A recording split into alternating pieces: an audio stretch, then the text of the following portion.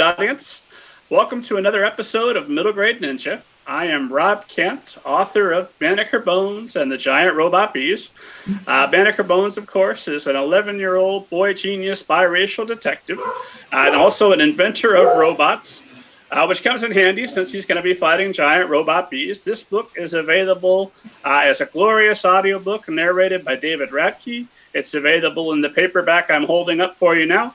And the ebook is permanently free to download. Whenever you're listening to this, you can get it free. If you like me, you like the show, go get the book. If you like the book, give it a review. That helps me out quite a bit.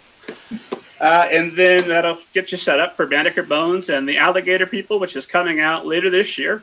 Under the super secret pen name Robert Kent, I've written the young adult novel All Together Now, a Zombie Story.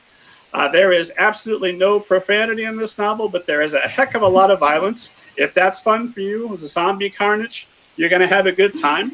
And then under the same name, Robert Kent, I've also written the Book of David. This one has all the profanity, all the bad things. It's basically me doing my Stephen King impersonation, but with flying saucers. If you like that idea, it's 5 serial novels long. The first chapter is always free to download as an ebook whenever you're listening to this. If you're enjoying the show, I am too. Come back on Tuesday, January 22nd. We're going to have former literary agent and now current editor Amy Tipton here. Amy Tipton has represented such authors as Amy Reed and Courtney Summers, 2 of my favorite authors. She's going to come and she's going to tell us what advice she gave to them and what advice she's now available to give to you. And we're going to have more episodes coming throughout the year. We're going to have folks such as Jessica Lawson, Lamar Giles, Daniel Kenny, Maurice Broaddus, Daniel Jose Older, plus some various literary agents and editors that we're still working out dates for. It's going to be a great year. If you yourself are an author or a publishing professional of any kind, and you are interested in appearing on the show, head to middlegradeninja.com and get in touch with me. I'm booking guest. I wish I were booking guests. I'm booking guests slowly. Don't wait for me to get to you because I will. I absolutely want to talk to you, but go ahead and send me an email and just let me know that you're interested in coming on. We'd love to chat with you. My guest today is none other than Jacqueline West, who has appeared at middlegradeninja.com before and hopefully will appear again in the future. Jacqueline, how are you doing today? I'm great. Thanks so much for having me. Thank you very much for being here.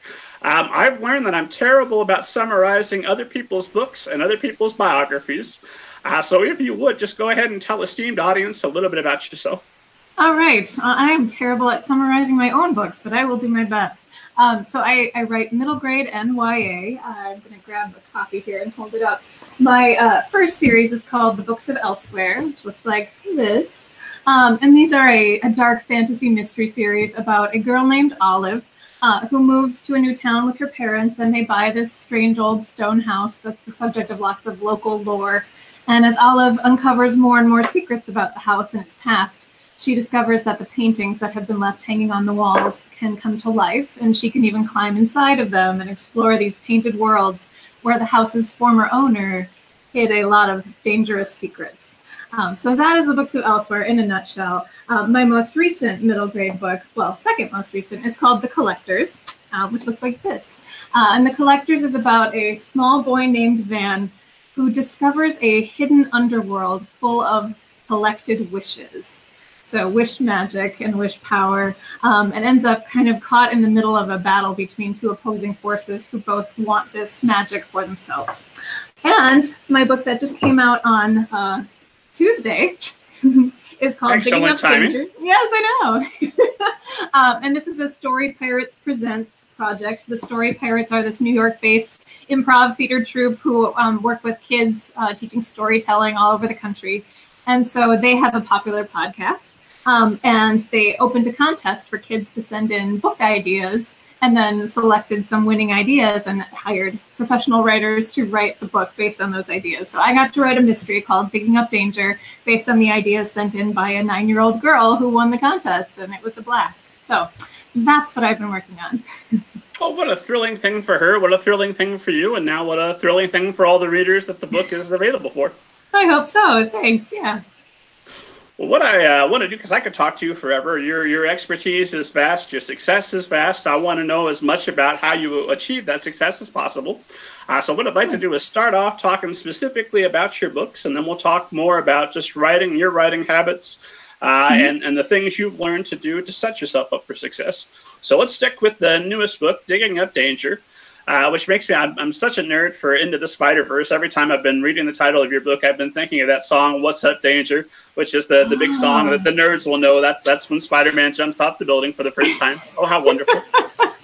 So Digging Up Danger, tell us, give us a more detailed synopsis of the plot and what readers can look forward to with that one. Sure. So the plot involves a girl named Eliza, who is a amateur ghost hunter, future professional ghost hunter.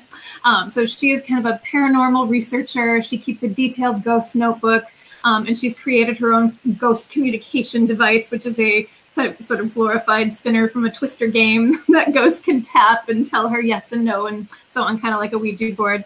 But she is unfortunately spending the summer with her mother in New York City at a exotic plant store. Her mother is a botanist, so is her father, who is away researching plants in the Amazon basin.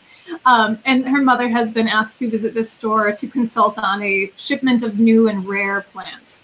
And Eliza soon figures out that this plant shop in this kind of tumble-down old building in a corner of Brooklyn, she believes is haunted. There are definitely odd things happening here. And then when one of the extremely rare plants goes missing, Eliza, of course, gets involved in trying to unravel who took it and why. It turns out that some of her assumptions might be wrong, but that there is far weirder stuff going on here than ghosts. So that's Digging Up Danger. And is Digging Up Danger the start of a new series, or is this a one-off? It's a series, but not by me. So the first installment of the Story Pirates Present was a time travel adventure, which came out last year and was written by Jeff Rodkey. It's called Stuck in the Stone Age. And so mine, This Mystery, is their second volume. And I believe they just finished their contest for a third volume, which will be, I can't remember if it's a historical adventure, but it's another genre than that a kid idea was taken to be the basis of the story. So the Story Pirates Present line will continue. Well, I pity this third author that's going to have to come in and follow you. That's like having to do a comedy act and, I don't know, somebody really famous. Bill Burr just left the stage, and now you've got to get up and try and make people laugh after that. I felt that way having to follow Jeff Rodkey, and I know him, and he's great. He wrote the Tapper Twins series and a bunch of other stuff, including a bunch of famous movies. And he is so funny, just dauntingly funny. And then his book got all these starred reviews, and I was like, oh, Jeff, stop setting the bar this high. I have to follow you. But so far, so good with Digging Up Danger. So he has set you up in a sweet spot, and you're going to do your best to set up the next author in a similarly sweet spot then? Yes, yeah. I could let Jeff be funny. I'll try to be scary. Somebody else can do something totally different. And third author, whoever you turn out to be, if you want to come on and chat about your experience, get in touch with me through middlegradeninja.com. Let's make that happen. Thanks. So tell us more about the Story Pirates and how it came to be that you're interpreting the idea for this 9-year-old girl. How does that work? Sure. Well, I got lucky in that when I was promoting the books of Elsewhere for Penguin, my publisher, they sent me on a group tour with 3 other authors, including Jeff Rodkey on one leg of the tour, where we pretended to be in a ridiculous game show called Endangered Authors. And the 4 of us were the guest panelists on this game show, which had this diabolical host named Holden A. Grudge. And the host was played by one of the Story Pirates, and the script was written by the Story Pirates, and then it was this hilarious, crazy, fake game show that we would perform at schools, where he would ask us questions about our books and then turn the questions on the kids in the audience, and if they got the questions wrong, awful things were supposed to happen to us, but they all just ended up happening to the host instead. So yeah, it was really fun and funny, and that's how the Story Pirates knew who I was and knew the kind of things that I wrote. So I was lucky enough to be invited to work with them on this project. So you were touring them with them to multiple schools to perform this game show? Yes, all over the country. So I did the tour 3 different times, and there were other amazing authors. Adam Gidwitz was one of the authors who wrote A Tale Dark and Grim and The Inquisitor's Tale. Sandy London, who wrote oh my gosh, I didn't forget the name of Sandy's series. Sorry, Sandy. But The Wild Ones, and his new thing is a YA duology called Black Wings Beating. Jennifer Choldenko, who wrote Al Capone Does My Shirts and all of those, was another one of our tour mates. And then, yeah, we would be on the road for about 3 weeks. We'd go to schools all over the country, from New York to California, and it was just a blast. Yeah. Jennifer was on the blog just last year. Jennifer, if you're listening, you are absolutely welcome to come on as well. So, well, that's a whole lot of fun. Do you get to do things like, are you comfortable getting up and not necessarily acting, but kind of giving a performance, yeah? I have an embarrassing past in the performing arts. My college degree was actually in voice performance, and I used to make a living as a dinner theater actress. So I'm not super uncomfortable in front of an audience, but I'm uncomfortable just talking about myself. I love it when I can be in front of an audience and play a character. That's fun. But having to just be me is not as easy. So I can fake it. No, today you can just pretend to be Jacqueline West, superstar author. An author whatever who knows that persona looks like. Yep. Before you take it back off and you go and you check on your son and you deal with everything that's waiting for you at the house. Exactly. So with this idea from a 9-year-old girl, how detailed a proposal is that, and how closely did you work with her to craft the final version? So I didn't get to communicate directly with her between the time of the contest and the book getting written, which is probably good. I would have felt like I had to keep asking her, is this okay with you? Would you like to try this instead? And instead, we both kind of had the freedom to do our own creative thing. So her outline was really fairly specific. She had planned out who the culprit was, who the detective was, what the big mystery was, and the reason behind it, and the setting. So I kind of had the 5 big building blocks for a mystery, but then I got to create everything around that. So I got to make lots of decisions about the peripheral characters, the way the setting felt and looked and smelled, why the culprit did what he did. So yeah, it was kind of like having someone write your original outline in a really bare bones kind of way, and then getting to build on that. And then do you get to check in with her now that the book is published and see if she's thrilled with what her idea has formed? Yeah, I've heard that she is. I know she was just on the Story Pirates podcast. And yeah, I think we're going to get to Skype sometime soon and chat and finally sort of meet face to face. But yeah, she seems delightful, and I'm so excited that we picked her idea. It's exciting. How exciting for her, how exciting for you, how exciting for 9-year-olds everywhere that have ideas for stories and can maybe dream that theirs will be one of the next that you or some other talented author will take on. Exactly. Well, and the coolest thing is, so not only is her name on the cover forever for all to see, Phoebe, but she's also a cartoon character who appears throughout the book. Because the cool thing about the books is there's a story written by me, and then there is a story creation zone at the back of the book, which is all about story writing activities and principles and so on, things the Story Pirates use in their school projects. So you can flip back and forth between the story and things at the end to talk about things like foreshadowing and descriptive writing and so on. And Phoebe and the little story pirate character, Rollo, pop up wherever there's a spot where you can turn to the back of the book and then do an activity yourself. So she gets to appear as a little cartoon character throughout the book, as well as having her name on the cover, which I would have totally loved as a kid. Oh my gosh, yeah. If I had that book in my past, I don't know if I'd written any others. Like, nope, that's as good as it gets. Let's call it a day. Well done. And what a fun opportunity to use that as a way to teach creative writing to young people. And then are you guys going and giving some presentations specifically? Are you part of those presentations? Well, the Story Pirates get to do a lot of the on-the-road stuff with this. I mostly right now am not, although of course I'll be using it in my own school visits and so on this spring. And whenever I teach writing workshops, I get to pull activities right out of here, which is fun and kind of lazy of me, but yeah. Well, I mean, isn't that the reason you would write a book like this? Part of the reason is that you would always have that then going forward. Absolutely. And I'm a former high school English teacher too, so this was right up my alley, like getting to both write the story and talk about why the story works and what goes into creating a story like this. So that makes sense to me. So you've done a little bit of everything that now gets to help shape your professional career and expand on all fronts, yeah?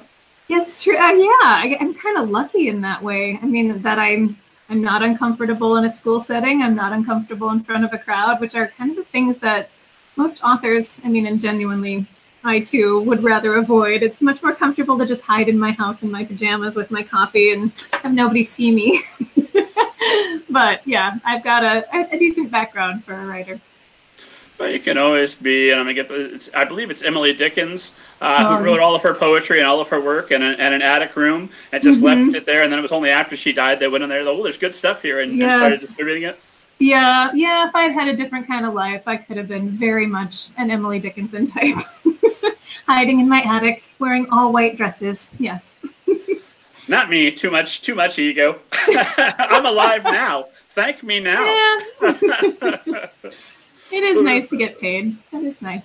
That is also nice. One other thing I wanted to ask you about this series is there is a review on the back from Kirkus Review, which is, it's just huge. In fact, I'm going to make sure I get it correct. They called it well worth reading, which is high praise indeed. So I wondered, just from a practical sense, because when I see reviews like that, I always think, well, I don't know that many children who read Kirkus. They may be out there and I just haven't met them. So what does that review for authors who are listening to this or watching this and would maybe aspire to having a Kirkus review for one of their books, what does that do for you in practical terms? What marketing opportunities does that open up for you? Well, what it does for me on an emotional level is kind of a giant sense of relief. Kirkus is extremely picky. And so, yes, as soon as the first review comes in, and in this case, Kirkus was the first review, and they said such glowing things. It was just this wonderful feeling of, whew, okay, it works. But professionally, what I think a review like that does is it gives a really nice little blurb and a little star that you can put on the cover of the book then when it comes out in paperback, or even the hardcover if your printing is fast enough.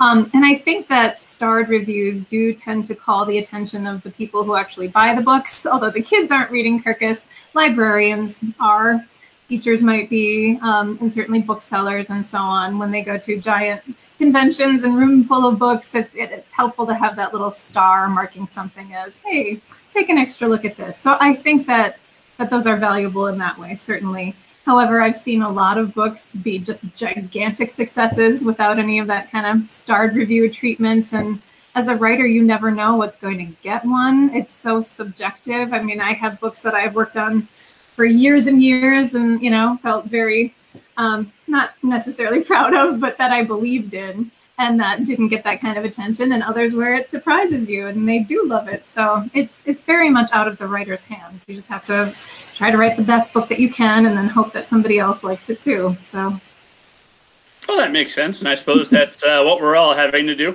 Right. Well, let's talk about The Collectors, because that's the first in a 2-book series, right? You've got another book coming out in the reasonably near future? Yes, so volume 2 of The Collectors, it's going to be called A Storm of Wishes. It comes out in October 2019. So tell us, go ahead. I was going to say, and that is already written, and now we're in the copy editing stages. So it's basically done. Gotcha. So you'll have to go through it again and make sure that there's nothing horrendous left over after the copy edit, but otherwise you're good to go? Yes, almost there. That has to be enormously satisfying. One less thing. Yes. Well, and I find writing sequels so hard. To me, book 2 of anything is it is the most difficult kind of writing to do. So I'm always extra relieved when book 2 is wrapped up. Well, jumping a little bit to the books of Elsewhere, because that's a 5-book series, and I know that we're all hoping that maybe one day we'll get a 6th book or maybe a spinoff, something more within that universe.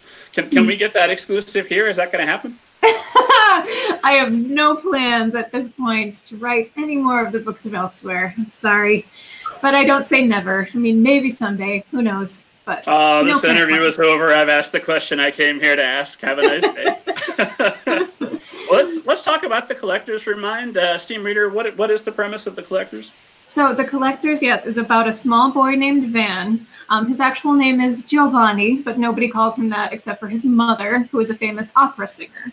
So Van gets hauled all around the world with her to wherever she's currently performing, and they live in each city for just a couple of months at a time. So his life has been very rootless. And Van is also hard of hearing. He wears hearing aids. while his mother's whole life revolves around music. So they often exist in kind of different spheres. And Van's main hobby is collecting weird little objects that he finds on the ground, things that other people have lost or dropped or wouldn't have noticed in the first place. But to him, they're like treasures. So he has this box full of little lost and found objects that he keeps under his bed, and then he creates little scenarios with them where he gets to act things out. It's kind of his imaginary world full of characters that he controls. And one day when he's doing his collecting thing in a busy city park, he sees something that he's not supposed to be able to see, something literally no one else around him perceives, but Van sees it. And someone else notices that he noticed it. And that's how he gets pulled into this whole new world of magic and danger involving the collectors. And if you want to know what it is that Van sees, it sounds like you have to buy the book, but it's available widely now. Yes, I don't want to give everything away, but like I told you, it does involve wishes and wish magic and a talking squirrel. I'll give you that hint as well. Oh, well, now I'm sold. Before I was mostly leaning over the fence, but talking squirrel, that knocks me over the edge. Let's see what you got. And let me ask you, when you're doing research for your characters and trying to put yourself in their head for a character who is hard of hearing, what kind of research do you do to prepare for that? How do you put yourself in Van's head? I'm glad you asked that because this was something that I didn't actually set out to do. I didn't know when I started writing the book that Van was going to be hard of hearing. It was just something that the character himself sort of revealed to me when I was halfway through writing my first draft. And when I realized this about him, everything else in the story fell into place. His mother's work, his hobbies, why he saw the world the way that he did, everything suddenly made sense. It was like the magic key. And my immediate response was just to like chicken out, to just think, I can't do that. I myself am not hard of hearing. I don't have anyone in my immediate family who is deaf or hard of hearing. And I wasn't sure that I could do justice to that kind of really, immersive experience.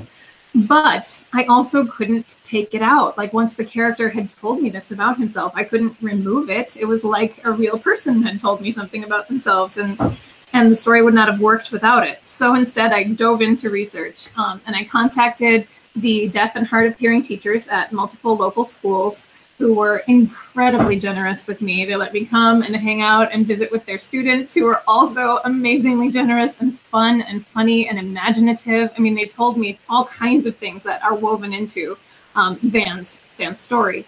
And they let me follow them around to classes. And I also got to go and talk with a book club from the Minnesota State Academy for the Deaf, which is not too far from my home. And they had all read the first volume, actually, I think the first 3 volumes of the Books of Elsewhere. And so we had this book club where they were all communicating in sign language, and then their translator would help me out. And it was just amazing. And so I got to ask them as well for insight into what Van's experiences of this magical world would be like. So yeah, with all of that help and all of that research, I finally felt like I'm still not sure I'm doing it complete justice, but I felt like I had done my best to have all the right facts, the right perspectives woven into the character.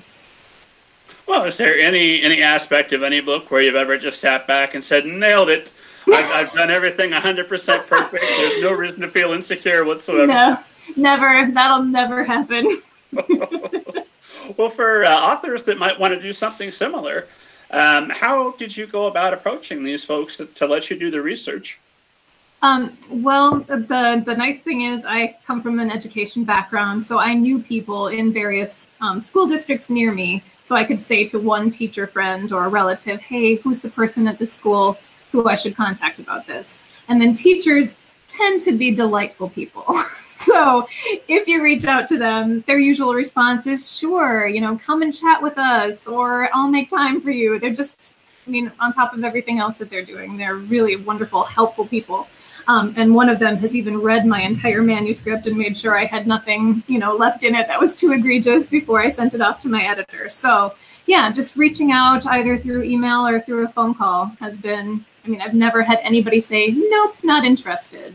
In my experience, whenever you tell someone, I'm writing a story and I'd really love your expertise to help me out, because everybody loves to help tell a story. And then they know they get thanked in the acknowledgments and they're woven into that character. And yeah, it's all just been really, really welcoming and helpful. So be brave and ask is my advice. Well, it makes 100% of sense.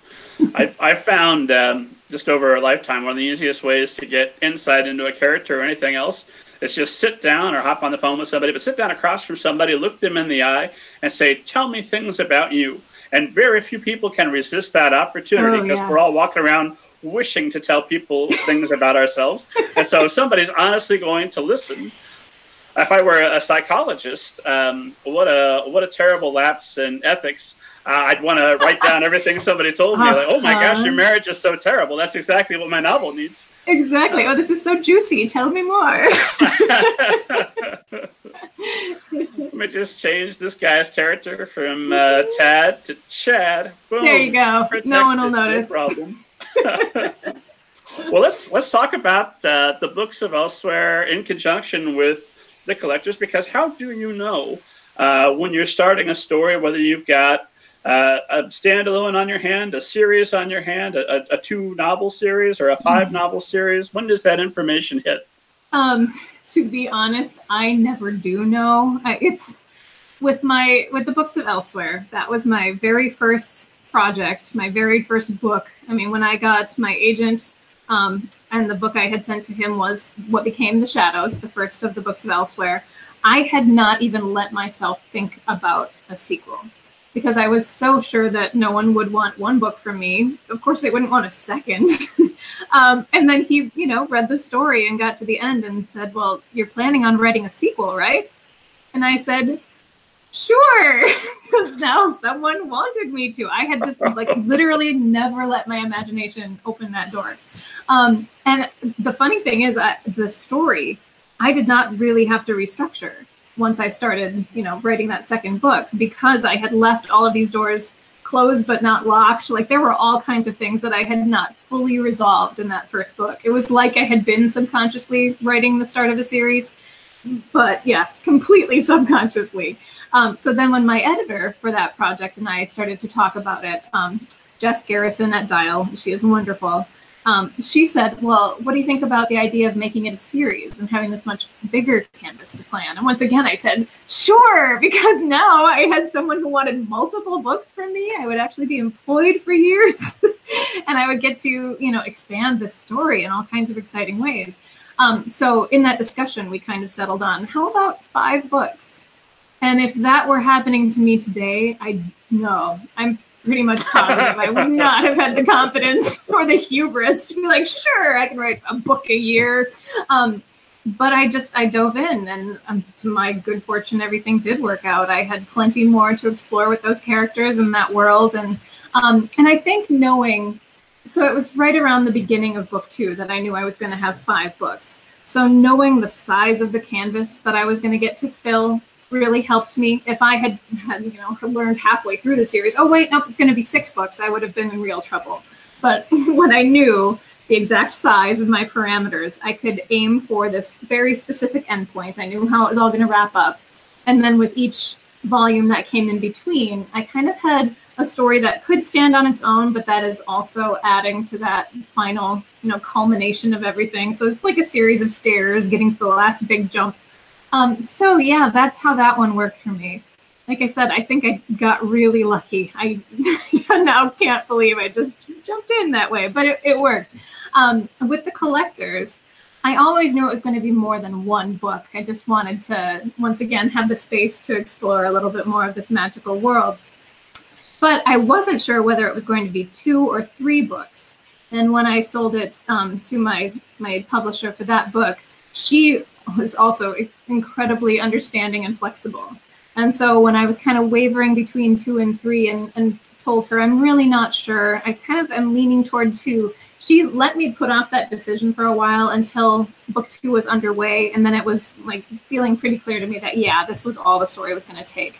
So that is going to be a 2-book series, which feels very comfortable to me. And then for my 3rd book, I get to write something else, a standalone for her. So that's what's next in my future. Oh, excellent. What wonderful flexibility you have, it sounds like, at this point in your career. Yeah, I've gotten lucky. Although this is the first time that I have felt this kind of flexibility. I mean, the books of Elsewhere were a pretty tight schedule of a book a year for those 5 years.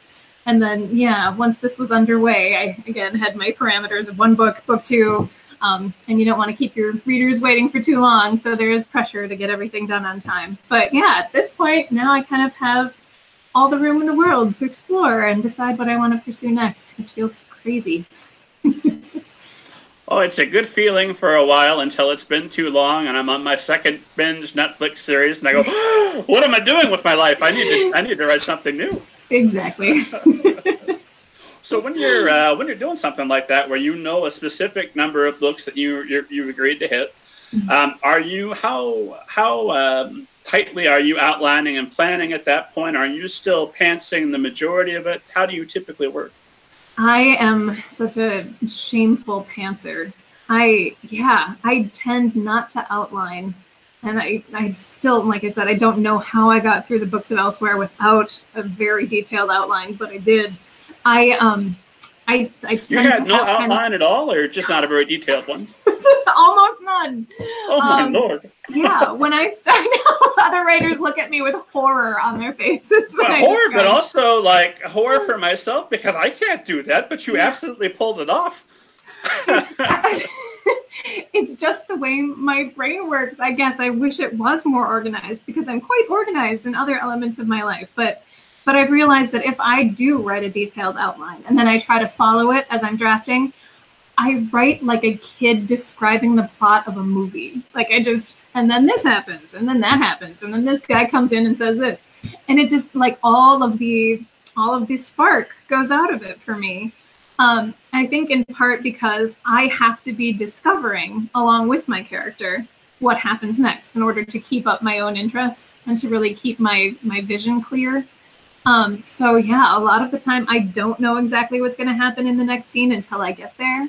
I have a couple of books that I've done where I did have a very clear plan for what was going to happen, and I even had a pretty skeletal outline.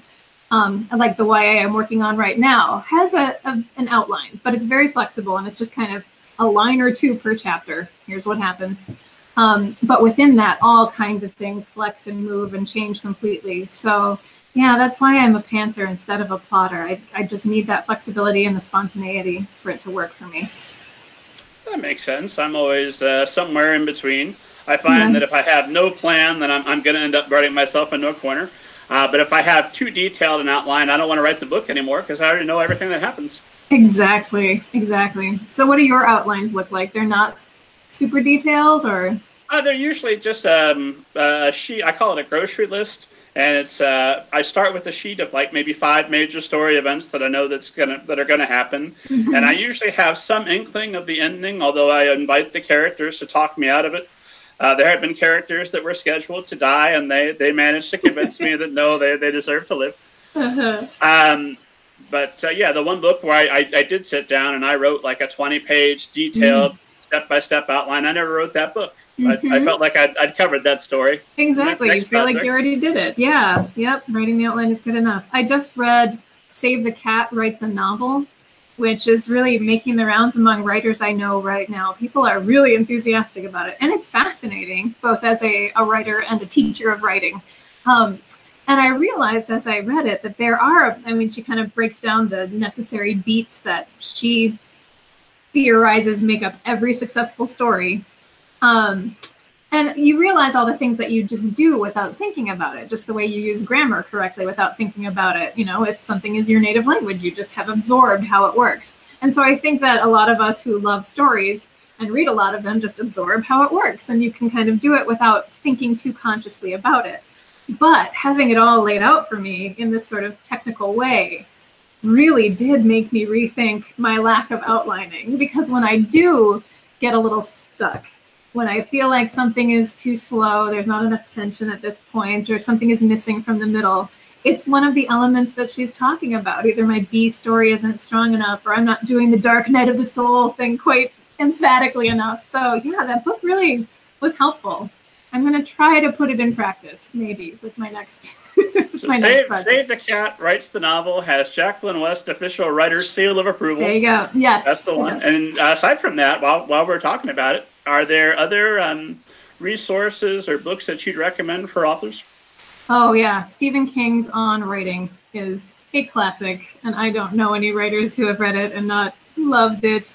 Yeah, there are several things in that I repeat to myself, not just about his technical writing advice, but his sort of encouraging advice, his story about as a kid pounding a big nail into his bedroom wall and hanging his rejection slips on it, and eventually the nail getting so heavy with rejection slips that it fell off, and then he pounded in a railroad spike and kept on putting on the rejection slips. I did that. After I read that book, I hung on my nail. Exactly. And it makes you feel better thinking Stephen King has been here before me. So yes, On Writing, wonderful. I also love Anne Lamott's Bird by Bird, which is kind of a humorous and philosophical book about writing. It's far less technical, but more about opening your eyes, experiencing the world, the things that you have already all around you that are there for the taking, for you to use as material. So yeah, I loved that book as well. And non-book-wise, there are some websites that I found super helpful. So Neil Gaiman's blog, although he is unfortunately not keeping it up anymore, but for years and years, he had this fabulous detailed blog where he would also answer at length questions from readers. And a lot of them are about writing, about publishing, about the ins and outs of novel creation. And his answers are so helpful. They're so encouraging. So he's like my imaginary mentor, little Neil Gaiman on my shoulder.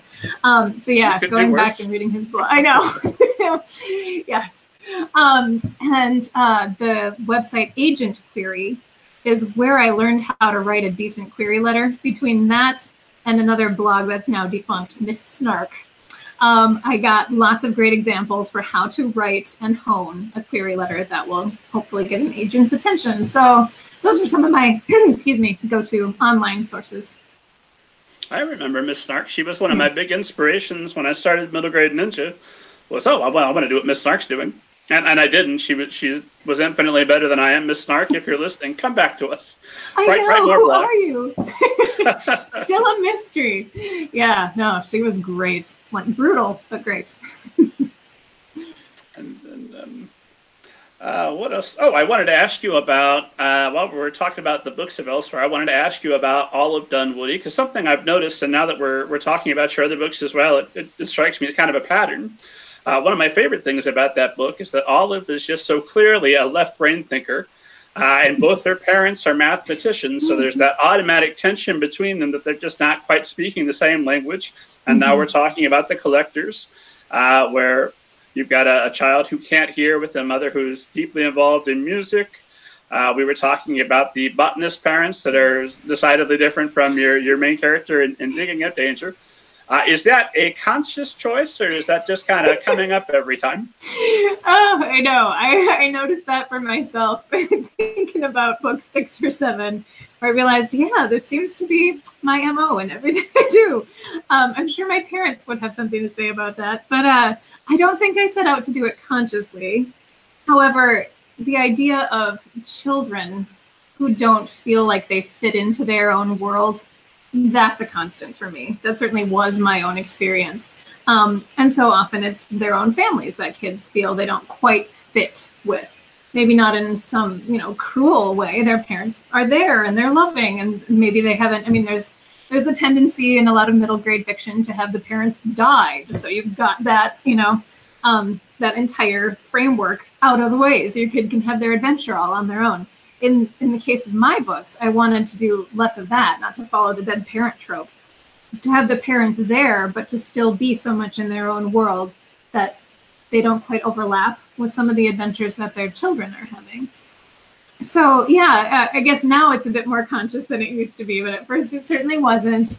But yeah, it's something that I do like to explore, having a child who sees the world very differently from the people around them. And that's my other big theme in pretty much everything I do. My main characters very often see or hear or notice things that the people around them don't notice. And that is what draws them into the adventure that changes their life. So, yeah. Well, that makes sense. I know that now that I'm midway through the third Banneker Bones book, I also wanted to avoid the dead parent trope, so I've got two sets of parents that I kept alive. And now in book three, I'm having some additional plot complications, like, dead parents. That doesn't sound so bad anymore. That simplifies things a little bit. Yep, it starts to look like a really handy thing to do. And of course, anytime you've got two or more characters interacting for more than a couple of chapters, you've got to have some conflict there. So I'm sure it helps to have that already baked in. Yes, I think both conflict and humor. Like, I love that Olive's parents are so in love with math. Like, to them, it's just the most romantic thing. I love that when a lamp shatters and her mother can count the pieces lying on the rug without even, taking it more than a couple of seconds, and her husband, Olive's father, is so smitten by this. I love that, and that's just them. And I wanted to set it up specifically that way in the books of Elsewhere because I knew the house was going to be all about magic and about art magic, while I wanted her parents to have their own kind of very different magic. So for them, it's math magic, which to me just felt like two completely separate spheres, things that both have their own internal logic, a way that they work, but never overlap. So they're, just the Venn diagram where the two circles don't touch. That's Olive and her parents. It strikes me as I when I read the books of Elsewhere, those are I don't want to say that they're horror books for kids, but they are noticeably scary in places.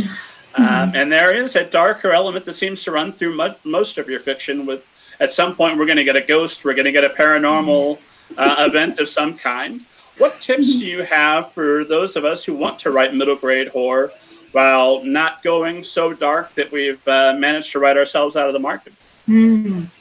I have yet to write anything where I've had an editor or a critique group partner or anyone else tell me, this is too scary, you have to pull back. I mean, they might point out that they do find something frightening, but never to the extent where they think it's too much for readers. I know that I, as a young reader, sorry, I hope you're not overhearing my 3-year-old. He's adorable. I, as a young reader, loved scary stories, but I'm also kind of a coward. So for me, writing scary stories gives me this power over everything that frightens me. I'm afraid of things like the dark, things like deep water, bugs, all kinds of things. And now I get to weave those into my fiction. I'm sorry, distracted by the background noise. Do you need to take a quick moment and go straighten things out? I might just go make sure everything's okay. Yeah, no problem. A sec. I'll be right back. Tell you what, last time we had a break like this, esteemed audience, I made the mistake of reading somebody else's book. Won't do that again. Let me give you just a little taste here of Banneker Bones and the Giant Robot Bees, and that'll be our hold music. Chapter 1, Trouble with School. In some ways, school is better than prison. Not many, but some. Like prison, school is all about routine. At 5:30 each morning, Ellicott Sculworth's mother woke him. At 6:30, he rode the school bus. At 7 o'clock, the first bell rang and class began. Recess was at 9:30, lunch was at 12:30, second recess was at 1:30, and the final bell rang at 3 o'clock. Ellicott rode the bus home, and at 5:30 the next morning it began again. Each day the same as the last, the same as the next, an infinite stretch of the same miserable day to be lived over and over again. The day Ellicott Sculworth's life changed forever began just this way. Who can tell me the name of the inventor of modern robots? Mrs. Eddy asked her 5th grade class. Ellicott knew the answer, of course. Everyone knew the answer. But Craig Keller was the only one with his hand raised. Craig's desk was in the first row. Ellicott sat in the last row behind Sam Erdwood, the fattest kid in the 5th grade. This worked out well for Ellicott because he could keep Dracula open on his desk, and Sam's meaty shoulders blocked Mrs. Eddy's view of the book. Ellicott had been paying more attention to reading than listening to the lesson, but he stopped when Craig answered Banneker Bones. No, Mrs. Eddy said. Close. Ellicott shook his head. Everyone knew it was Banneker Bones' father, Dr. Patrick Bones, who invented modern robots. I see Jacqueline is back with us, so that's a little taste for you. Download your free ebook of Banneker Bones and the Giant Robot Bees today. Jacqueline, welcome back. Are we good? Thank you. Everything's fine. I'm sorry. A little bit of a 3-year-old meltdown happening. Everything's okay. Yeah, thank you for giving me a break. No, as far as 3-year-old meltdowns go, that sounds relatively tame. Oh, yeah. This is probably like an 8 on the scale. Can get up to 10 or 11. So, yeah, we'll be all right. Do you have time to answer some more questions for us, or should Oh, we yeah, think about wrapping it up? absolutely. Yeah, no, I can. I'm sorry. No, the pressure's on. Let me come up with a good question now. Whew. Oh, we were talking about Oh, scariness yes, and how not to be sure. too scary. Yes. So I guess I'm never asking myself, am I being too scary? Because I know that books will kind of find their own level, that it's really our imagination that's making something about as scary as we can handle. So if there's a book like Coraline, for example, a lot of adults found that really upsetting. But kids, in my experience, and I've talked to a lot of them who've read Coraline, don't find it as scary as adults do. And I'm not sure completely why that is, but I think it has something to do with the age at which you read it, that your imagination makes something just as scary when you are turning those letters on the page into images as you can handle. And so, yeah, I think that that's kind of what's going on. I'm not sure if I'm putting that very eloquently, but yeah, that's what I found. That makes sense to me. I'm always trying to avoid what I call the Toy Story 3 moment. For me, the movie, obviously, all the Toy Story movies are wonderful, but Uh, there is a moment in Toy Story 3 where the toys are all gathered, they're put toward the dump, and then they're on their way to be incinerated. And it's maybe like a 2 or 3 minute scene. It just goes on forever. And the toys all hold hands and they say their goodbyes to each other, and then they prepare for oh, inevitability. And then they're rescued, of course, and it goes on to have a happy ending. But that happy ending doesn't cancel out just how unbelievably horrified I oh, remember being in the theater watching that. And I was looking oh, around at the kids around me, and they've all got wide eyes. And like, yeah, I guess this could be the end of Woody and Buzz. I wouldn't have thought so, but here we are. oh my gosh. Yeah, that's horrible. I haven't seen Toy Story 3 myself, but yeah, I mean, I never want to do anything that feels emotionally manipulative. And I really hate that in movies for kids where, I mean, it almost seems like if there's a lovable dog, something bad is going to happen to the dog. Or, to the mother character. Like, it's just so formulaic that something that we've been set up to be attached to is going to happen to take that thing away in this really, to me, manipulative feeling scene.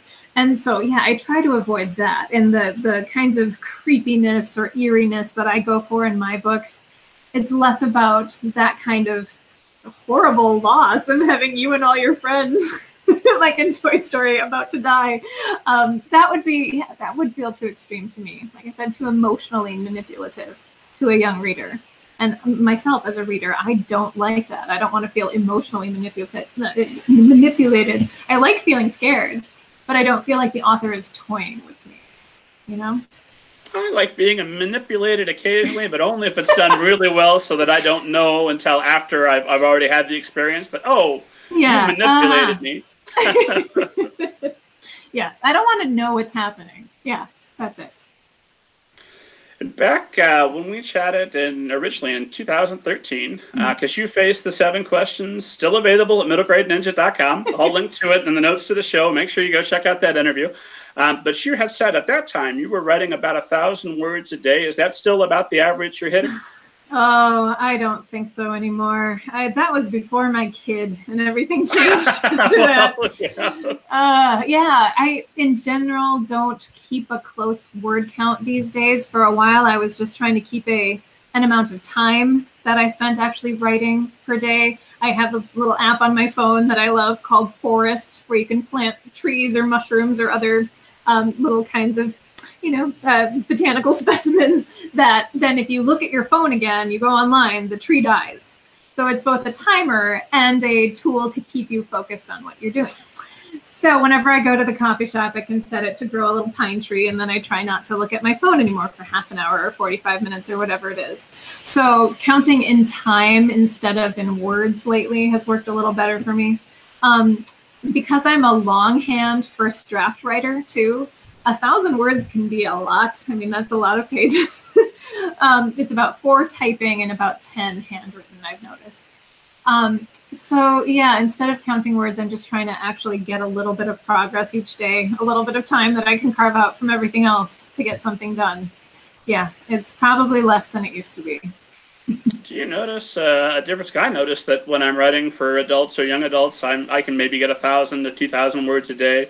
Whereas when I'm back to middle grade, I'm lucky if I got 500, 600 words, just because Oh. it has to be so much more compressed and the real estate is so much more valuable. Do you Mhm. find a difference when you're writing middle grade versus young adult? Interesting. I haven't seen a huge difference between those two for me, but I have done a lot more middle grade than YA. The YA that I wrote that will be coming out in May was one of the fastest and smoothest things I've ever written for whatever reason, which is very different from my last YA, which was a gigantic, grueling slog. Um, so yeah, I don't know if I've noticed that kind of difference, but that makes sense. You're right. It's like the way that I write a poem where I'm really conscious of each word. And so it might take me all day to finish a poem, which is really only a couple hundred words, whereas I could have typed a few pages of fiction. So yeah, there is that difference in, like you said, concentration and how much you're focusing on the word level. Makes sense to me. Mm-hmm. And then that book you've got coming out in May, that's The Last Things, right? Yes, last things. I'll hold that one up too. So speaking of creepy, you can tell this is in the horror vein. Yeah, this is one of the darker things I've written. This is kind of my modern day Minnesotan metal retelling or reimagining of the legend of the guitarist who might have sold his soul to the devil. Cool. So yeah, I'm super excited about it. It's one of maybe my favorite thing I've ever written, which is kind of frightening to me to say because my immediate fear is I'll never write anything else that I like this much ever again. But I'm excited for it to go out into the world and meet readers. And that'll be available in May. Mm-hmm. And someone who's watching this, a publicist, your agent, someone is going to send me an arc because Oh I yes. am absolutely here for that. Okay. And let's talk a little bit because you have written a couple of poetry collections, right? Yes, yeah, I have. I wrote one that came out in 2010 and one that just came out this year. That's a full-length collection. So obviously, poetry takes longer to write than prose. But what are kind of the practical difference between writing narrative prose versus a poem? Oh, wow. That is such a good question. Um, I guess one of the main differences for me is with poetry, it'll be just kind of a flash of inspiration, an image or a sensation that I want to capture on paper. And then I can usually sit down and finish that, at least a first draft of it, in one day. Whereas with fiction, I really feel like I'm living with these characters in this alternate world. And each day I have to return to it with or without that flash of inspiration. I mean, there are days when it's just trying to build on what you built the day before. Um, so in a sense, yeah, I mean the work is so different in scale. It's so different in pace. It's so different in the amount of effort really for me. Not that poetry doesn't take effort, but fiction is a much more dedicated, like every day try to make a little progress kind of work. Whereas poetry, in part because poetry doesn't pay my bills, tends to be the thing I can do whenever I'm motivated to. Yeah. And are you still reading 2 to 3 novels a week, or what are your reading habits like now?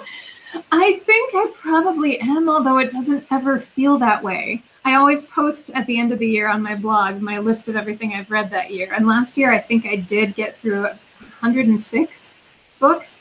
Um, so yeah, it adds up. But the funny thing is, I'm not a reader who ever just sits down with a book and a cup of coffee and reads. I'm always reading in between things. Like I'm reading while I brush my teeth, or while I stir a pot of soup, or in the car on a road trip with someone else. We're reading out loud to each other. So I just get it done in the bits of time in between things, and somehow I manage to get a book or two a week in. And because it's something that you want to do and are fighting for time to do, I guess it probably doesn't feel like much of a chore. No, I'm never forcing myself to. And I read really widely. So lately I've been kind of on a graphic novel kick because there are so many good ones out there right now, especially in the middle grade and YA vein. And I read a lot of nonfiction. I read a lot of the kinds of things that I don't write myself. So it feels extra refreshing to dip into someone else's memoir or funny essays. Those are two of my favorite genres. Graphic novels, have you gotten to The Dark Knight Returns by Frank Miller yet? Oh, I think it's right behind me on the shelf. I'm trying to remember if I have read that one or not. I might have. Oh, I've read. you'd remember. Okay, all right. Then I might not have, but I know it's behind me back there. I got my graphic novel collection right there. It's one of my three favorite books of all time. Ah, Anytime somebody tells me I don't read comic books, I will read this. I oh my went to gosh. a big book sale once, and I got like 20 copies for $1. So I just got to be Santa Claus with them. Here you go. Oh, I love that. I've done that with several of my favorite books too. I did that for a while with Anne Lamott's Operating Instructions. Everybody had to have a copy. Oh, and Emily Carroll's, it's also graphic, Through the Woods. Have you read that? I It's haven't. so creepy. And I often see it shelved as YA, but it's extremely dark for YA. It's just got a word count that would kind of make it fit in there. But yeah, she is both the writer and illustrator, and it's a reworking of a lot of famous fairy tales, and it is dark and gorgeous. Well, there you go. We'll make a pact. I'll read that. You read the Batman book. We'll All come right, back and discuss. sounds good. And while we're talking about dark and creepy, that's kind of a theme for the show, I guess. Um, what is it that brings you back to the supernatural Well, like I time and time said, again? yeah, like I said, I think I'm genuinely a coward, and so for me, getting to work through that on paper is very empowering. I mean, now I am in charge of the darkness and the spirits in it, and that's a cool feeling for someone who's sure that the dark is hiding something dangerous at all times. um, yeah, I think that's part of it. And ever since I was little, I've been drawn to whatever is a little bit dark and creepy. Like my favorite character on Sesame Street when I was a toddler was the Count. When they would show the Count's castle and you'd hear the wolves howl, I'd get all excited. So I think it's I was terrified of the Count. Really? You're much braver than I was. Oh man, the Batty Bat, the Count song. Yes. Anyway, I could go on. Yeah, and then when I was a little bit older, it was the dark and creepy kids books, things like the Bunnicula series, everything by Roald Dahl. Yeah, I loved all of that. And I didn't really get into the extreme horror like the Stephen King, Gene Koontz kind of horror, because I'm not interested in gore. I'm not interested in that kind of horror. I'm more interested in terror. So things like Shirley Jackson, she's one of my top authors ever, and a lot of Neil Gaiman are that non-blood and guts related horror, that sense of something wrong, something looming, something that you can't explain, something more Lovecraftian. Yeah, that's what really appeals to me, is the things we don't understand or maybe can't ever fully see. That's what I find really interesting. While we're kind of talking in this vein, I've decided, just because it's my show and it's something that I desperately want, I'm going to start. I've asked, I think, 4 guests so far. I think I'm just going to start asking everybody, what is your take on flying saucers, and have you seen one? I have never seen one. I am prepared to believe that they're out there. I mean, I don't think it's possible that we are alone in the universe. So I think it's likely that, yeah. But I don't know if I believe anybody has tried to make contact with us yet. And if they saw what's going on here these days, they might be, smart not to. But yeah, I like to hope that someday that'll happen. I've loved the story of Carl Sagan and the gold record, and just thinking of that, like floating out through space, taking some of the best human creations with it. Maybe it will eventually find its way to somebody. So yeah, I hope we're not alone. So it's kind of my theory, is that if I ask that question 10 times, we might get 9, no, I've never seen one answers, but that's okay, because that 10th time is going to be worth it. Someone will have a good story. That'll be great. Yes. If there are any famous ufologists listening, email me. Let's do this. Well, let's pivot back to authors and fiction. Who would you say are the authors who've had the greatest impact on you and your work? Oh, that's probably a lot of the things I read growing up are really in my DNA. When you're little and you read the same books over and over and over again, just devotedly. So besides Roald Dahl, Alice in Wonderland, and everything else, Lewis Carroll was huge. And so was everything Tolkien in my family. The Hobbit was the first real fantasy book we all read, and I was very young, and it's still like so vivid in my mind listening to my mom read that out loud to us. And then things like Calvin and Hobbes were super formative to me, and the Winnie the Pooh books as well. So a lot of things with talking animals, a lot of things set in the real world, but with odd, impossible magic happening. A lot of things that have both fear and humor interwoven. So it totally makes sense that I am now the kind of writer that I am. Those are definitely what are in my DNA. I wouldn't have thought Winnie the Pooh, but now that you say it, oh yeah, no, that totally makes sense. Yeah. Yep, that was big in our house. And it's so funny. I mean, rereading it now to my little guy, it's so funny and so timeless feeling. Yeah, it's still just as funny now. There is a YouTube video or a clip from some interview out there worth seeking out. It's the actor that does the voice of Winnie the Pooh, but he's reading Darth Vader's lines from the original Star Wars as Winnie the Pooh. Oh, it's excellent. I don't know if that would ruin Winnie the Pooh or Star Wars for me. Or both. It enhanced my love for both. Now, let me ask you a question that I'm always curious about. If I ever meet an author at a conference, one of the number one things I'm going to ask is, what are you finding the most success with for book marketing? What tips would you have for authors looking to market their books? Oh, wow. This is something I wish I knew more about. I feel like I got into publishing with very little awareness of all of the behind the scenes. And I certainly am friends with a lot of writers who have self-published or, done small presses where a lot of that then falls on them to do, who are brilliant at the online marketing and publicity and so on. I've been lucky enough to work with some big houses with great publicity departments who have done a lot of that work for me, which is great.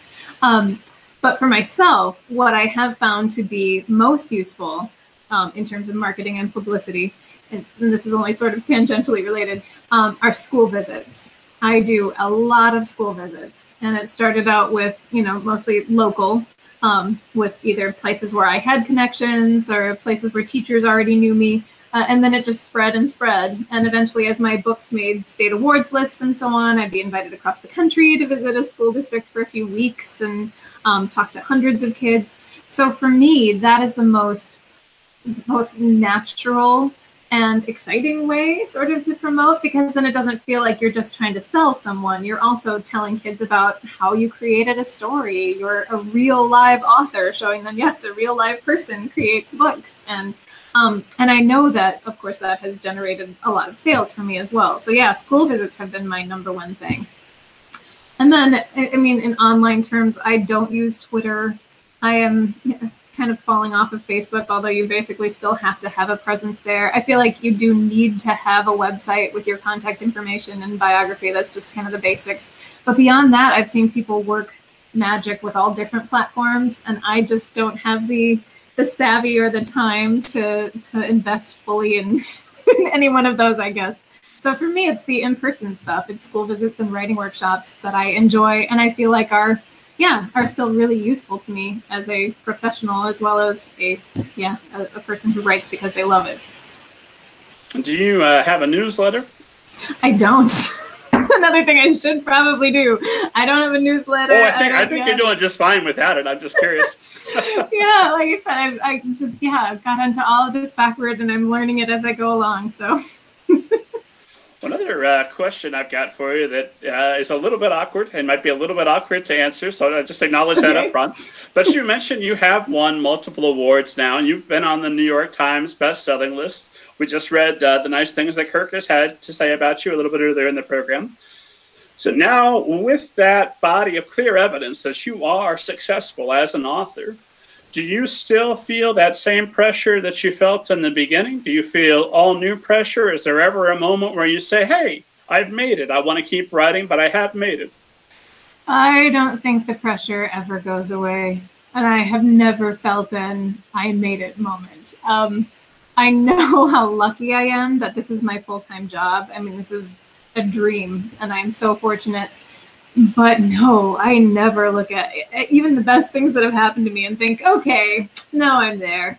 In part because a lot of those big things happened to me so early in my writing career. I mean, it was my very first book that hit the New York Times list. The Shadows is still my most awarded book. And, you hope that you improve. That in the 8 or 9 years since then, I'm hopefully a better writer. but you never know what's going to draw the attention, what's going to get the awards, what's going to get the nominations. So no, I still get rejections all the time. I get rejections for poems or for some event that doesn't invite me, or yeah, it's just writing is a constant cycle of acceptance and rejection. So maybe if I someday get to the point where no one ever tells me no again, then I'll feel like I've made it. But I certainly don't feel that way now. Every day I'm still trying to write better than I did before, and yeah, make fewer mistakes.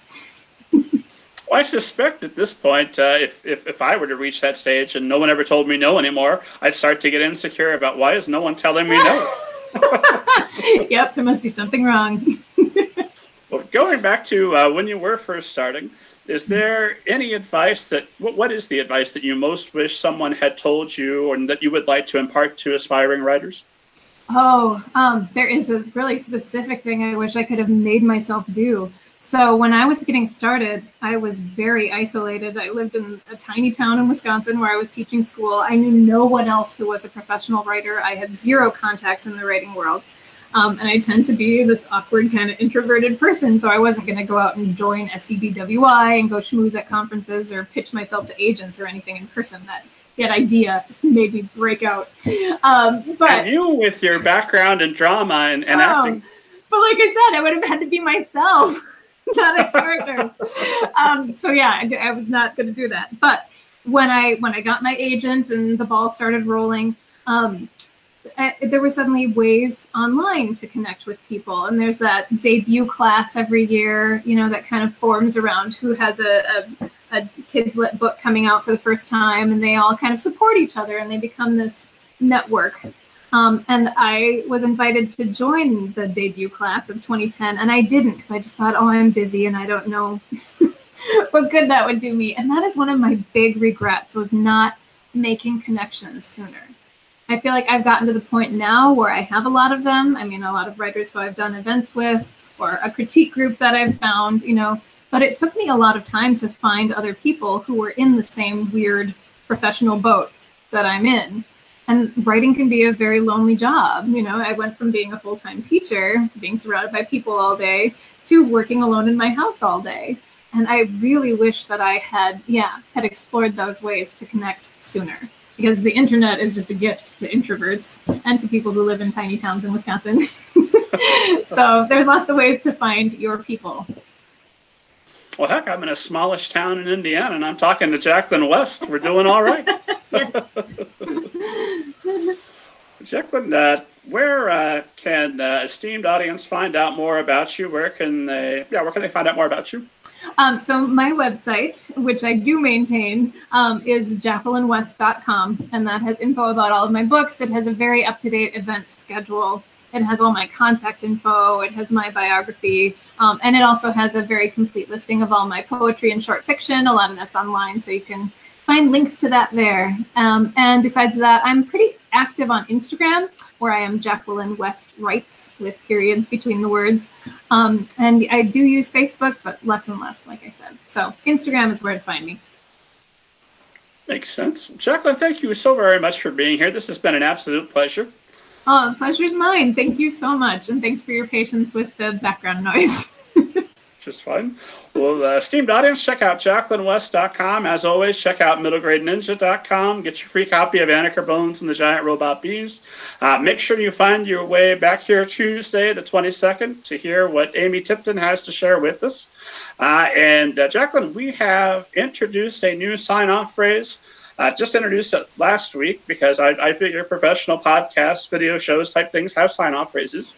So I've decided to go with hi-ya and what have you. So if anybody wonders why the heck we're still calling this thing Middle Grade Ninja, that'll justify it.